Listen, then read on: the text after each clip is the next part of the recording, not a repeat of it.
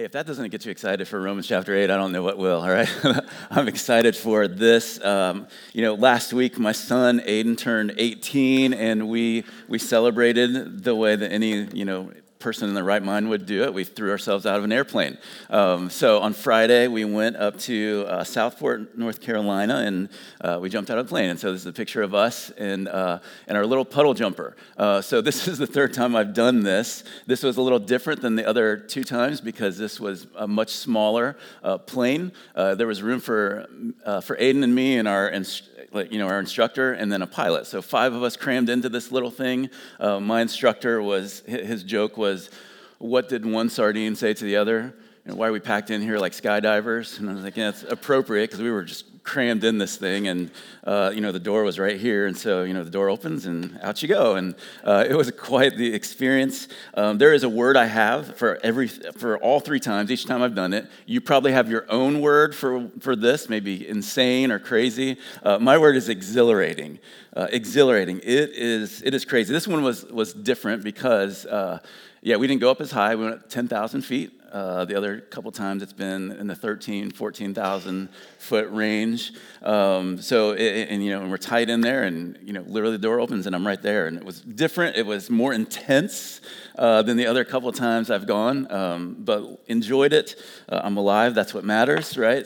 It is one experience. As I was thinking about even approaching this experience, like it is one experience where it is impossible to be casual about. You know what I'm saying? Unless you're like my instructor who had like 6,000 plus jumps under his belt. It's probably more casual for him, but even then, you can't be casual about it because you've got lives in your hands. It's funny when you leave, they're like, "Hey, thanks for trusting us with your lives." I'm like, literally, we put our lives into your hands. But it's impossible to be casual about. It gets your attention. Your heart rate starts rising. I start thinking about it like 24 hours before. I'm like, am I really going to do this again? This is crazy. It affects you mentally and physically. There's no way for it to not. When you launch yourself out of a plane at 10,000 feet plus, there's no sleepwalking through it. You know what I'm saying? There's no you're not reckless, you're not careless, you're not unengaged. It is the opposite of being in a daze or like going through the motions. It's the exact opposite of that. And so today we're beginning this 6-week series in the book of Romans 8, called Life in the Spirit. And unfortunately, what I would say about our Christian lives is often we could describe our Christian lives as boring and bland and casual and going through the motions. And I would say this, that if that's your version of Christianity, of the Christian life, then you have probably signed up for the wrong thing.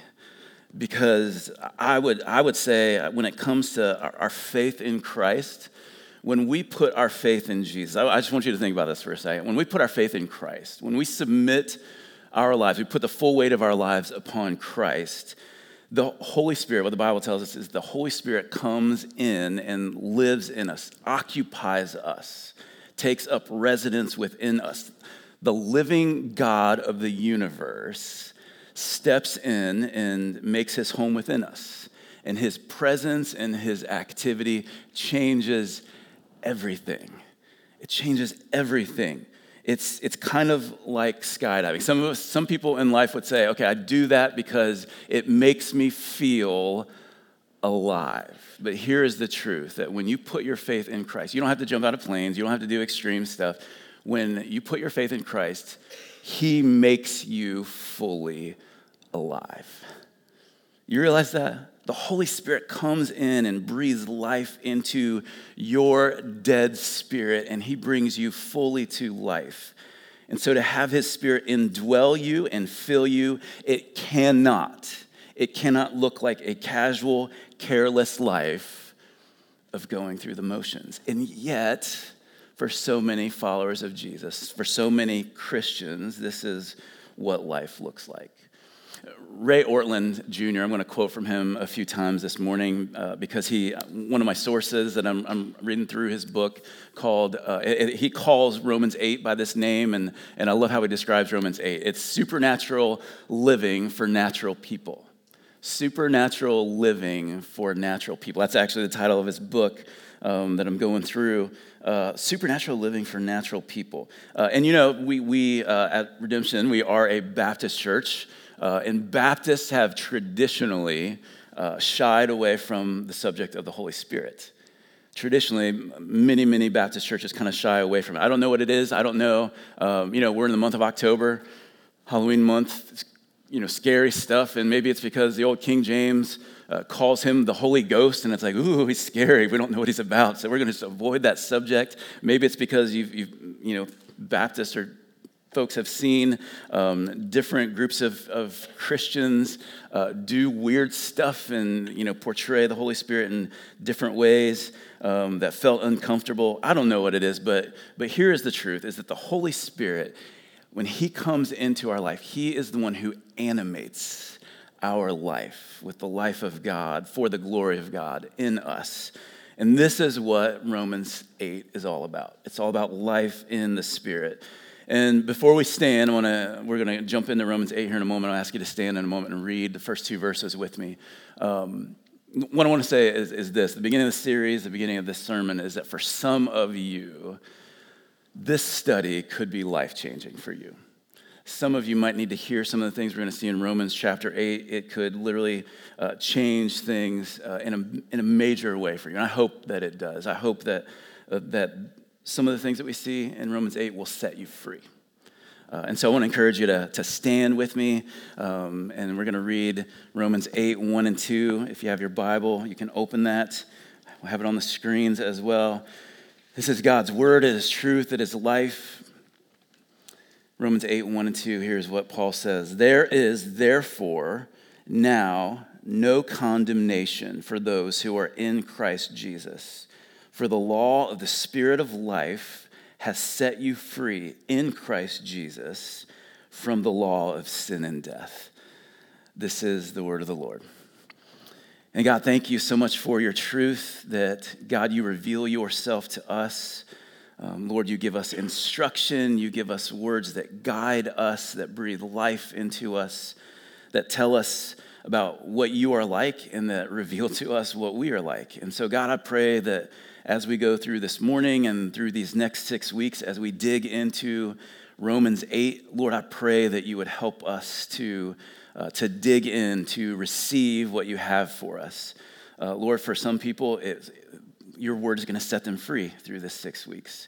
Lord, maybe for the very first time as they put faith in you, maybe God for, they've heard these verses and these truths so many times over the years, and yet for the first time, God, they'll hear these things in a fresh way. And God, I pray that you would do that in every single one of us, that we wouldn't just go through the motions, God, that we would have a life that is animated by your Holy Spirit, that you would breathe a fresh wind of your Spirit into us, God, that we would receive and hear exactly what you have for us through this. We pray in Jesus' name.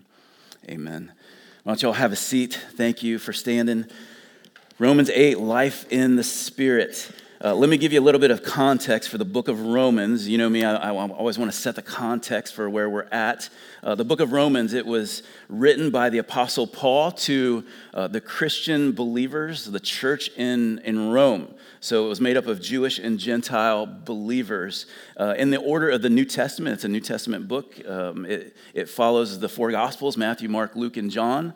And then the book of Acts, which we looked at earlier this year. And in the order of the New Testament, this is the first epistle, the first letter written to the church. So it's written to the Roman believers by the Apostle Paul. Rome was the capital and the most important city in the Roman Empire. The Roman church was probably established by some of the believers that were present on the day of Pentecost. If you remember Acts chapter 2, when people from all over came into Jerusalem and the Holy Spirit came, the church was birthed. We sang about it this morning. And then believers went back to Rome and probably established the church at that point.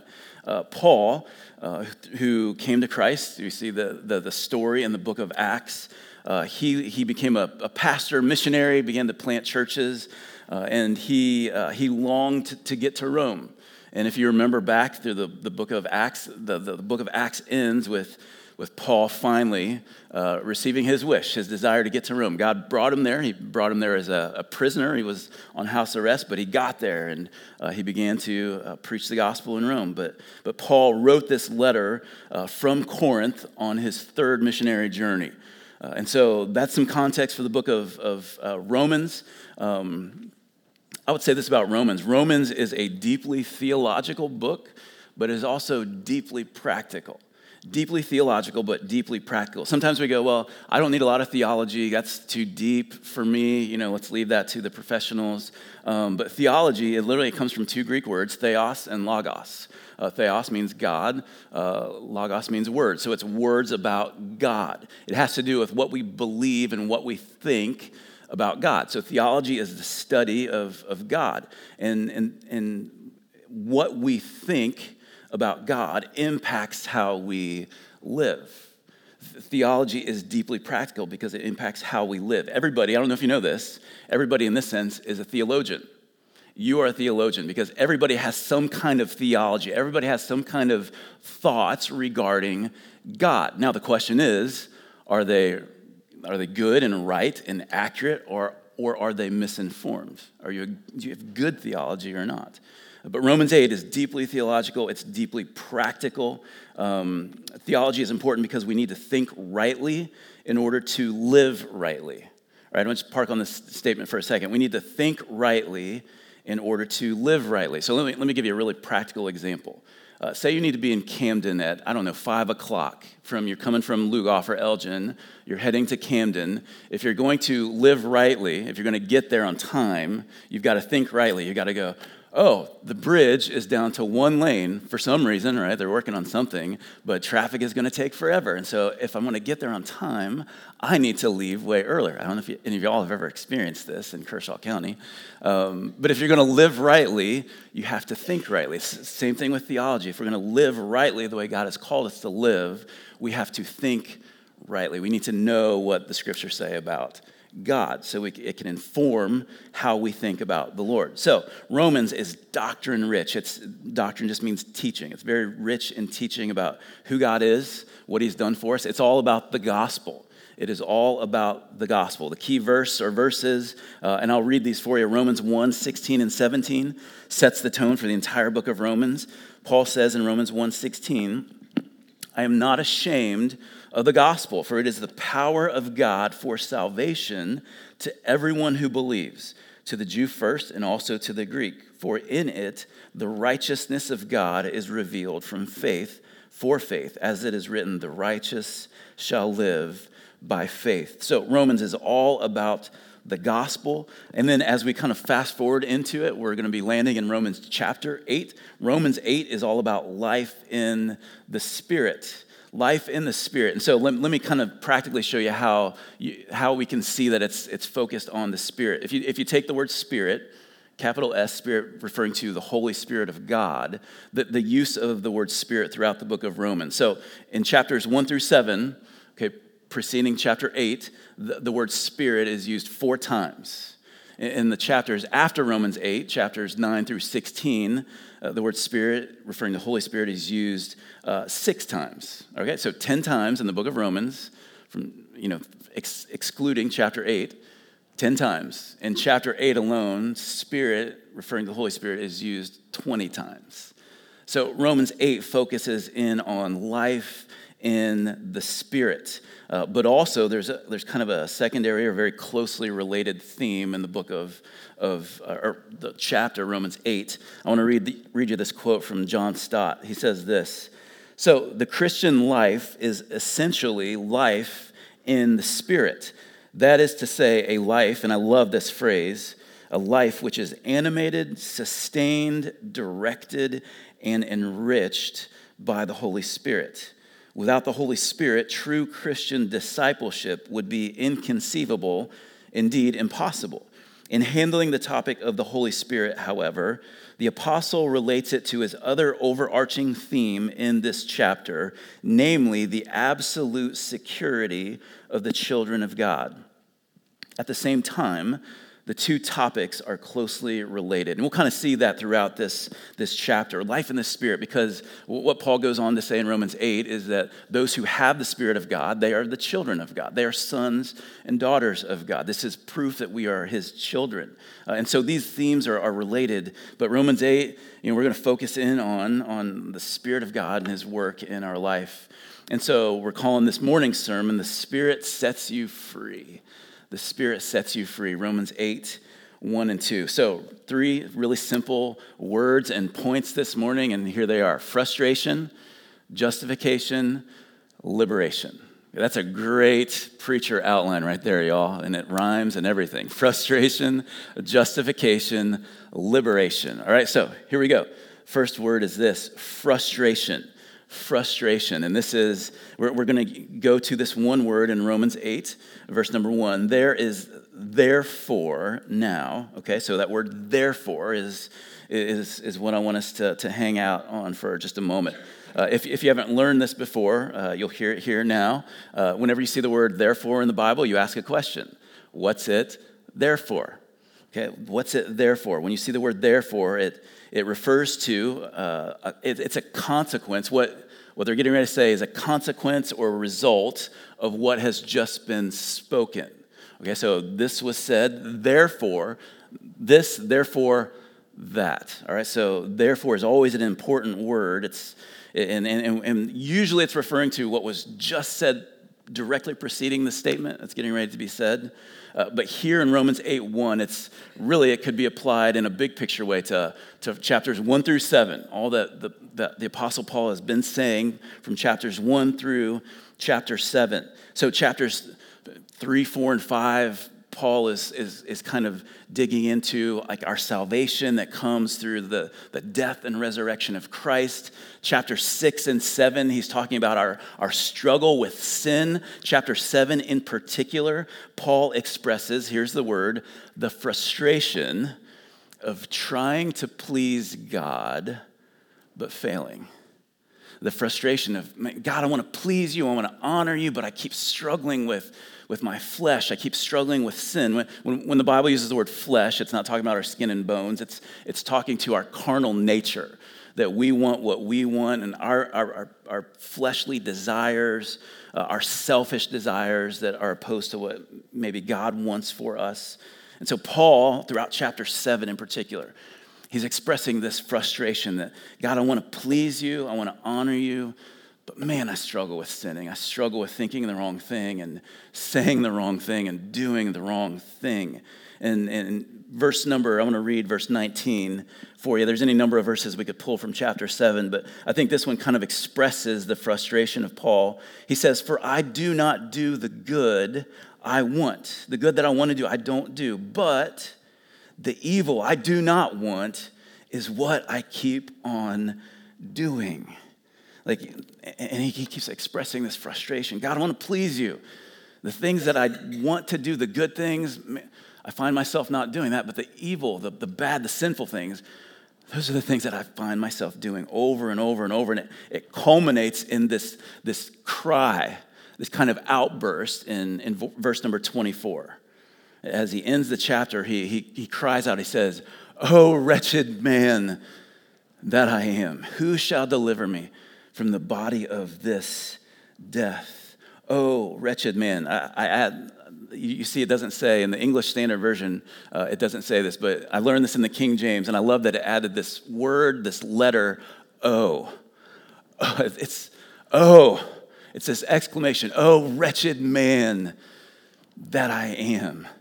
And I think these words are so powerful. It expresses this frustration because here's the deal. The more that we understand who God is, or we understand that he's holy, that he's righteous, that he's pure, that he's loving, the more we understand who he is, the more we understand who we are, the more we understand our sinfulness. I think of it like in this progression. Like when we come to God, when we really come to God, it starts out with this kind of attitude that's like, you know what, I'm a pretty decent person. I've got my things, but I'm not perfect, but I'm a pretty good person.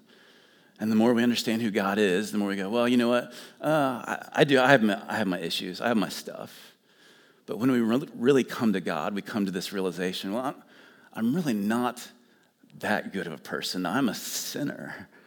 I have sinned. I've sinned in the face of God. And we come to that realization, we put our lives in his hand, but I think it even goes further than that, because when you see Paul here speaking, he's speaking as a man who has given his life to God. He's a follower of Christ, he's a Christian, and yet he cries out, oh, wretched man that I am.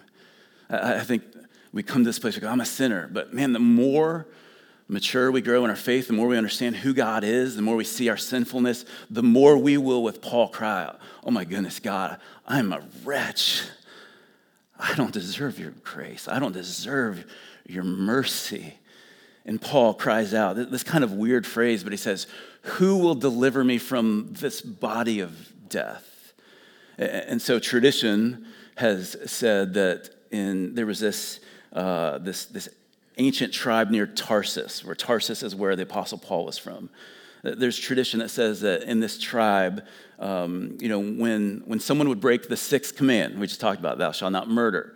When someone would murder someone, they would take that corpse, that decomposing corpse, and they would tie it to the murderer.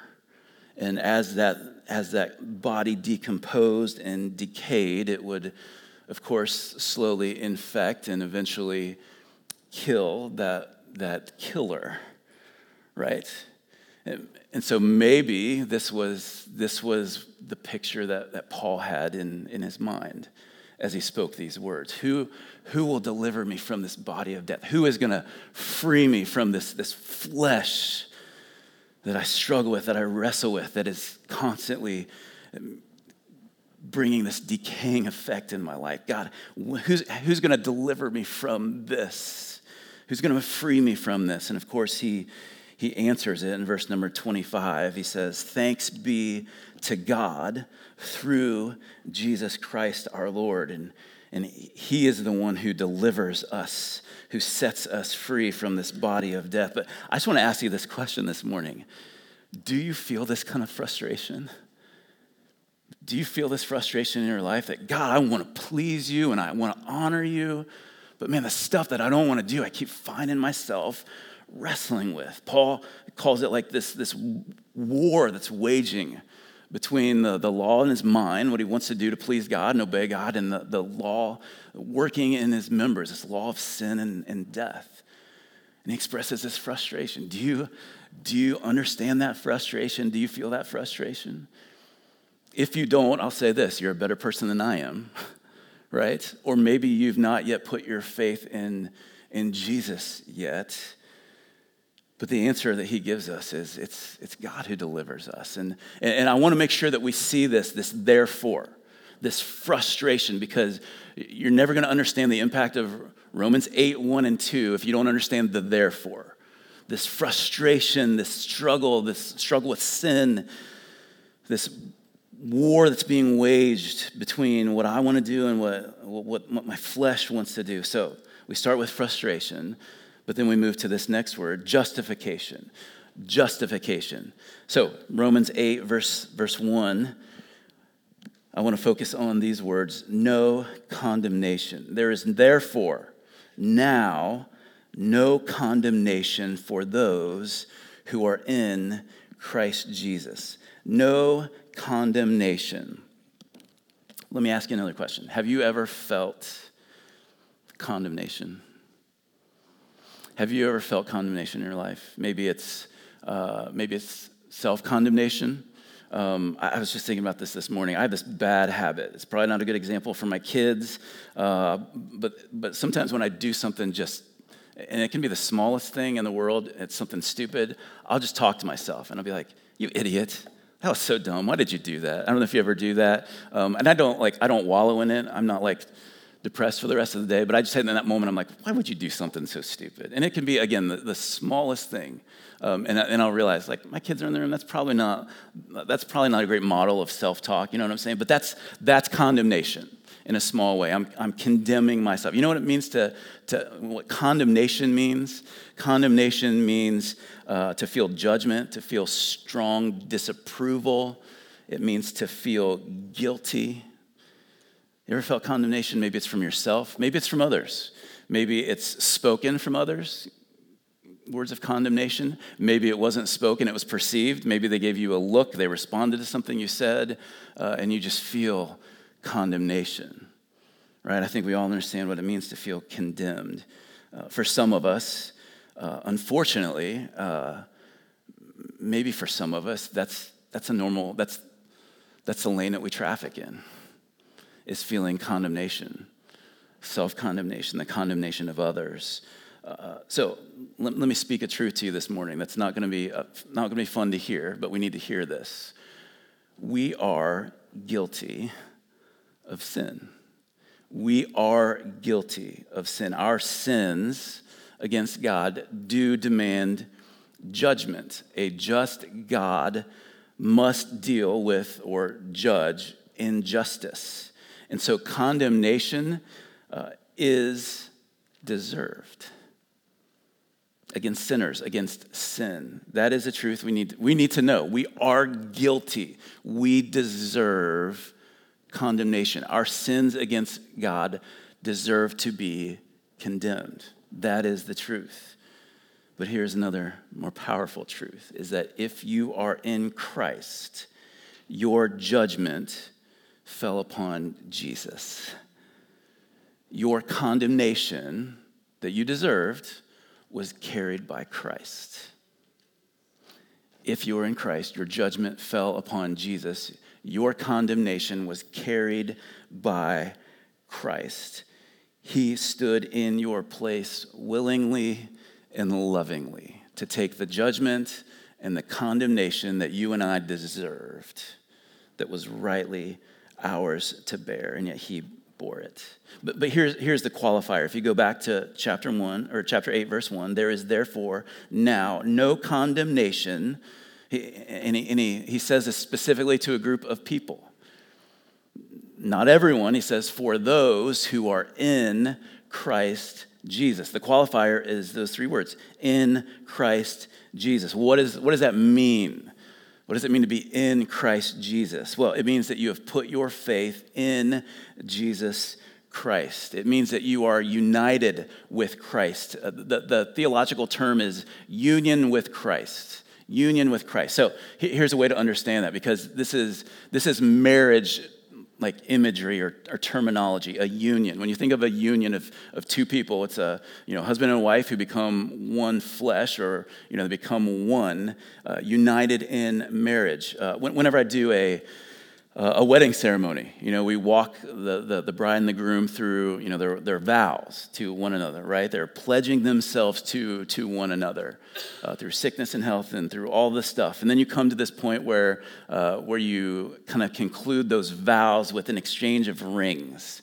And you speak these words to one another. This is what I use in my ceremonies. I love this. It doesn't come from me. I took it from my pastor, Pastor Mark. I just love this because of the picture of union here.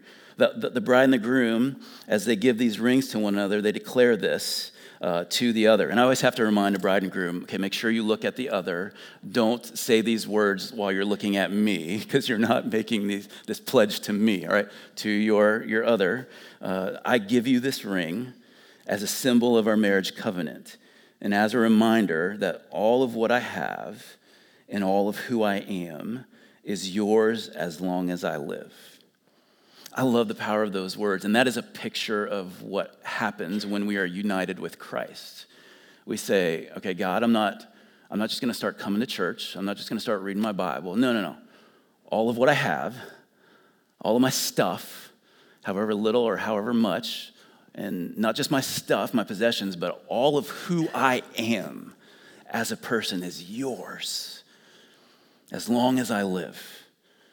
If we made the invitation to put your faith in Christ that dramatic. Some people go, oh, that's not as easy as I thought. That's actually giving my whole life and all that I have to the Lord. And actually, it's even more than this. It's as yours as long as I live, and then beyond that, right, into eternity. All of what I have and all of who I am is yours as long as I live. This is union with Christ. When we put our faith in Jesus, this is what we are doing. We are becoming united to him. We are pledging our lives to him. So if you have been united with Christ, you have pledged your life to him, you've given your life to him, here's what Paul says. There is therefore now no condemnation for you. If you are in Christ, there is no condemnation for you. Let me say this, though. If you are truly, if you're in Christ, you are saved, you are seeking to honor and please God, you will at times feel self-condemnation when you sin. Right? When you sin and you sense that you're convicted, you will feel condemnation. You may even hear the whispers of the enemy.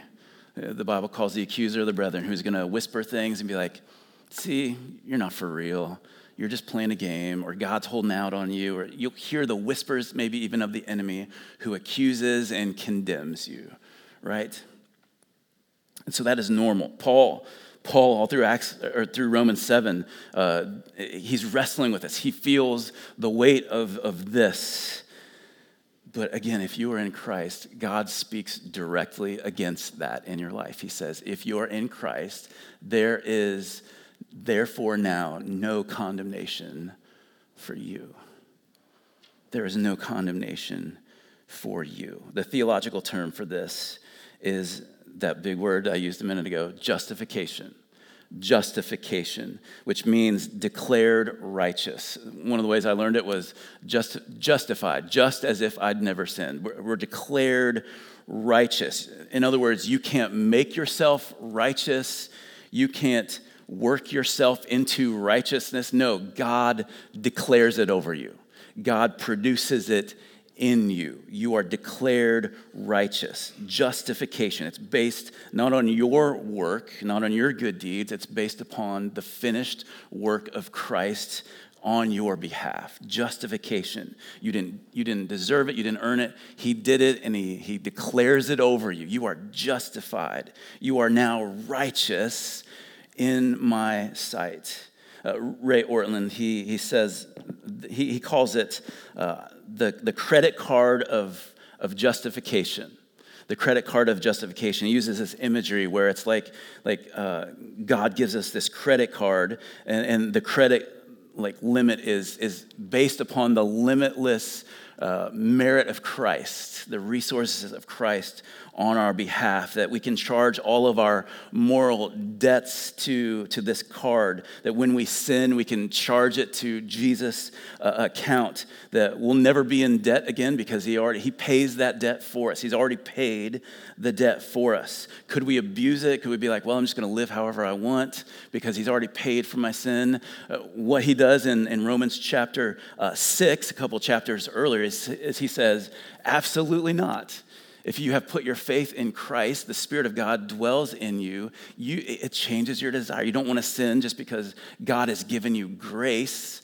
That would be to abuse his grace. But it's this credit card of righteousness that he takes our sin on his account, and he pays the price. Ray Ortlund says this about our union with Christ. Man, I want you to hear this. He says, your union with Christ says more about you in the sight of God than your own habits and mood swings and weaknesses and strengths say about you. The way God sees it, your real moral guilt died at the cross. So if you are in Christ, then the guilt of all your sins, past, present, future, is already in your past. It is a settled matter in the sight of God even now. You don't have to pay for your sins. He has done that for you. Now, when you sin against somebody or against God, you may still have some work to do to make it right, to seek forgiveness. But man, you are justified in the sight of God. He has already paid for your sin. And I want you to look down a little further at Romans 8. We'll get to these in a few weeks, these verses, but Romans 8, 33 and 34, Paul, he asks these two questions. Who shall bring any charge against God's elect? It is God who justifies. Who is to condemn? Christ Jesus is the one who died, more than that, who was raised, who is at the right hand of God, who indeed is interceding for us. Paul basically says, hey, nobody can accuse you because the only person who could legitimately accuse you for your sin is God, and he is the one who declares you righteous. He is the one who justifies. Who is to condemn? There is only one judge who can judge you for your sins. And he says he already sent his son to pay the price. So there's nobody that could accuse you or condemn you because God has already placed all of that on his son for your sake. Justification, which means no condemnation. Can I get you all to say those two words with me? Here we go. No condemnation. One more time. No condemnation. Romans 8, verses 1 and 2. Actually, I want to go back to this, and I want you to fill in the blank here. I want you to fill in your name in this blank here.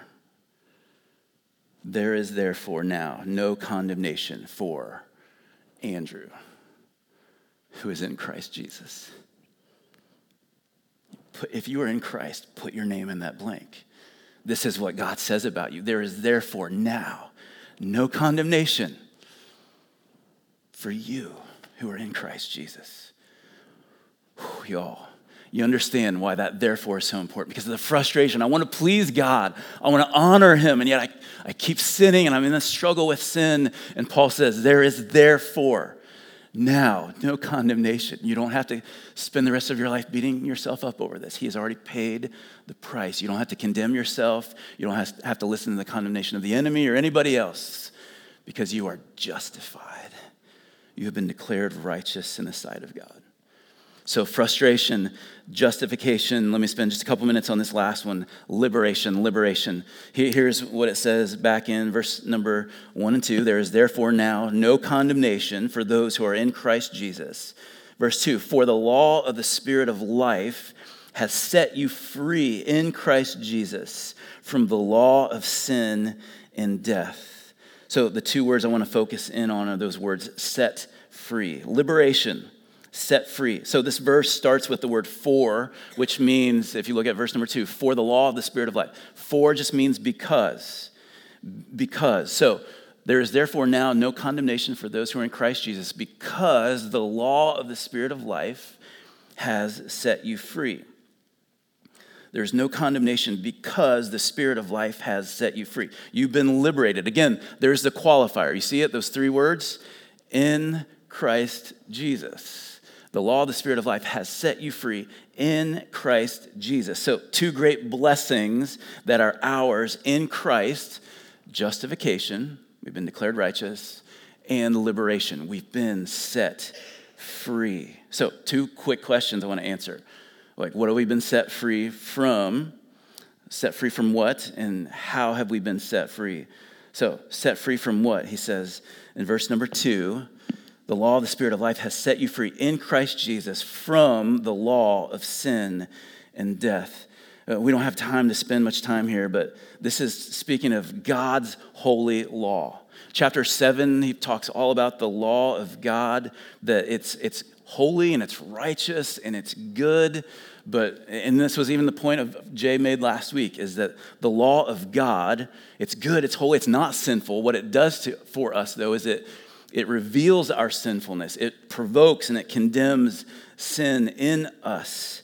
And so to be set free from the law of sin and death is to no longer be under the law.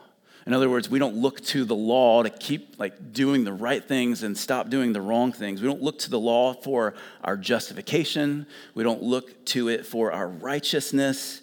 No, we've been set free by the Spirit. That, listen, Jesus, this is what makes what Jesus did for us so incredible. We think about his death on our behalf, but he came and he lived perfectly obedient to the law in every single respect. He lived the life that we were called to live so that we could be set free. So let me read this quote to you from John MacArthur. He says this: the word "for" introduces the reason there is no condemnation for the believer. The Spirit has replaced the law that produced only sin and death with a new, simple law that produces life, the law of faith, or the message of the gospel. So we've been set free from the law of sin and death. What have we been set free to? Let me go back again to Romans 8:2. How have we been set free? Here's what he says: for the law of the Spirit of life has set you free. The law of the Spirit of life has set you free. So I'm going to make this simple for us. I think it's best understood that the law of the Spirit of life, the Spirit of life is the Holy Spirit of God, right? The law of the Spirit of life, we can think of that as the gospel. The gospel is what sets us free. It sets us free from the law and from its curse. It sets us free from slavery to sin and to death. In fact, I just want to drop down Romans 8:3-4. We'll see this next week, but I just want you to see what it says. It says, for God has done what the law, weakened by the flesh, could not do. By sending his own Son, this is the gospel now, by sending his own Son in the likeness of sinful flesh. All right, he was not a sinner. He had no sin in him, but he came in the flesh, but he was not contaminated by sin. He came in the likeness of sinful flesh, and for sin, he condemned sin in the flesh in order that the righteous requirement of the law might be fulfilled in us who walk not according to the flesh, but according to the Spirit. What God has done in sending his Son for us, the gospel is what sets us free from feeling like we have to fulfill everything in the law. Ray Ortlund says this: Romans 8:2 could not declare more clearly that true spirituality is different from our own religious intuitions. Paul gives us only two alternatives here: life in the Spirit and death under the law. The difference between them is marked by the verb set free. There is no bondage in authentic Christianity. It is liberation. It's liberation. In other words, here's what he's saying. The Christian life isn't about us trying to manage our sin. It's not about behavior modification, about me trying to be a better person. No, he's set us free from that. He's paid the price. He's paid the debt of our sin. His Spirit in us will enable us and empower us to live a life that pleases God without condemnation. So, justification, set free. So, as we just wrap this up this morning, I want to go back one more time to Romans 8, verse number 2. There's one word that I want to end by focusing on. I think this is maybe the most important word for us to consider as we wrap this up today. It's that little pronoun in verse number 2. Let me see what it is. You. For the law of the Spirit of life has set you free in Christ. The law of the Spirit of life has set you free. And so I just want to ask you this question this morning. Is that true of you? The set free describe what God has done in your life. Set free. Have you come to Christ? Have you been united to him? Have you been joined to him? Have you, in essence, said to Jesus, all of what I have and all of who I am is yours as long as I live? I'm not holding anything back anymore. I am yours. Is that true of you? Have you said that to the Lord?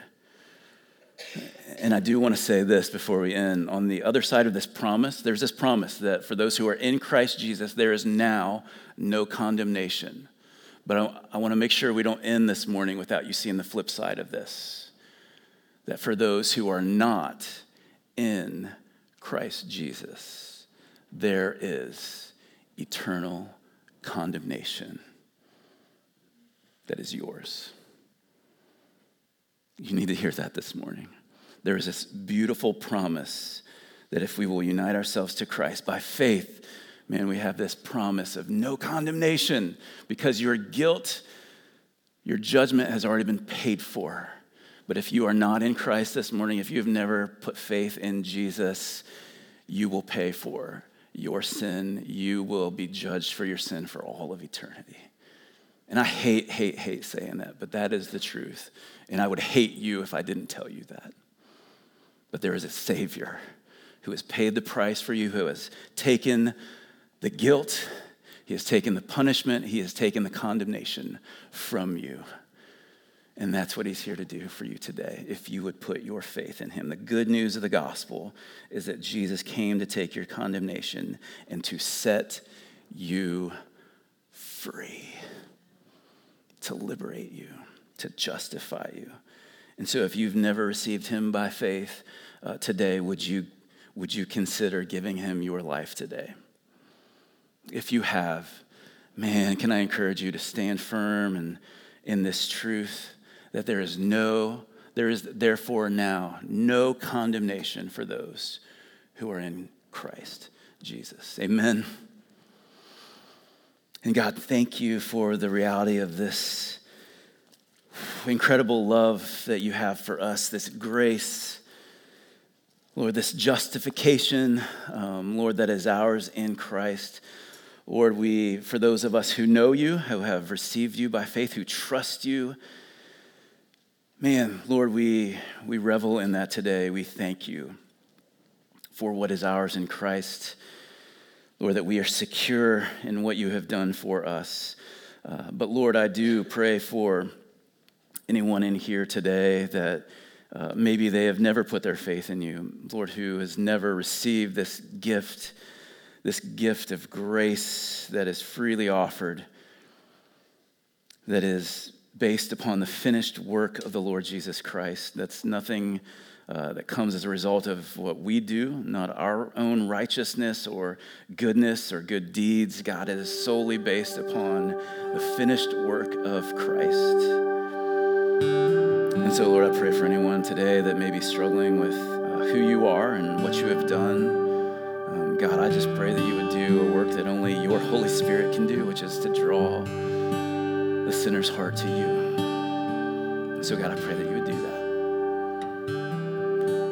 And God, I pray for every single one of us who know you and feel the frustration of trying to please you and honor you and live for you, and yet every day it's like we're banging our head against the wall because we keep doing the things that we don't want to do, and we think things that we don't want to think, and we say things that we don't want to say, and we do things that don't honor you.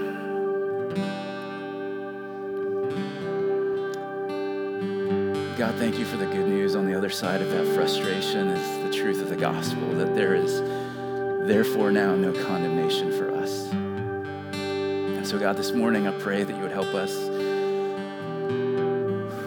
to sit in the truth of that, to stand firm in that, to rejoice in that, and to live as those who have been set free. Lord, we love you. Thank you for your word. In Jesus' name we pray.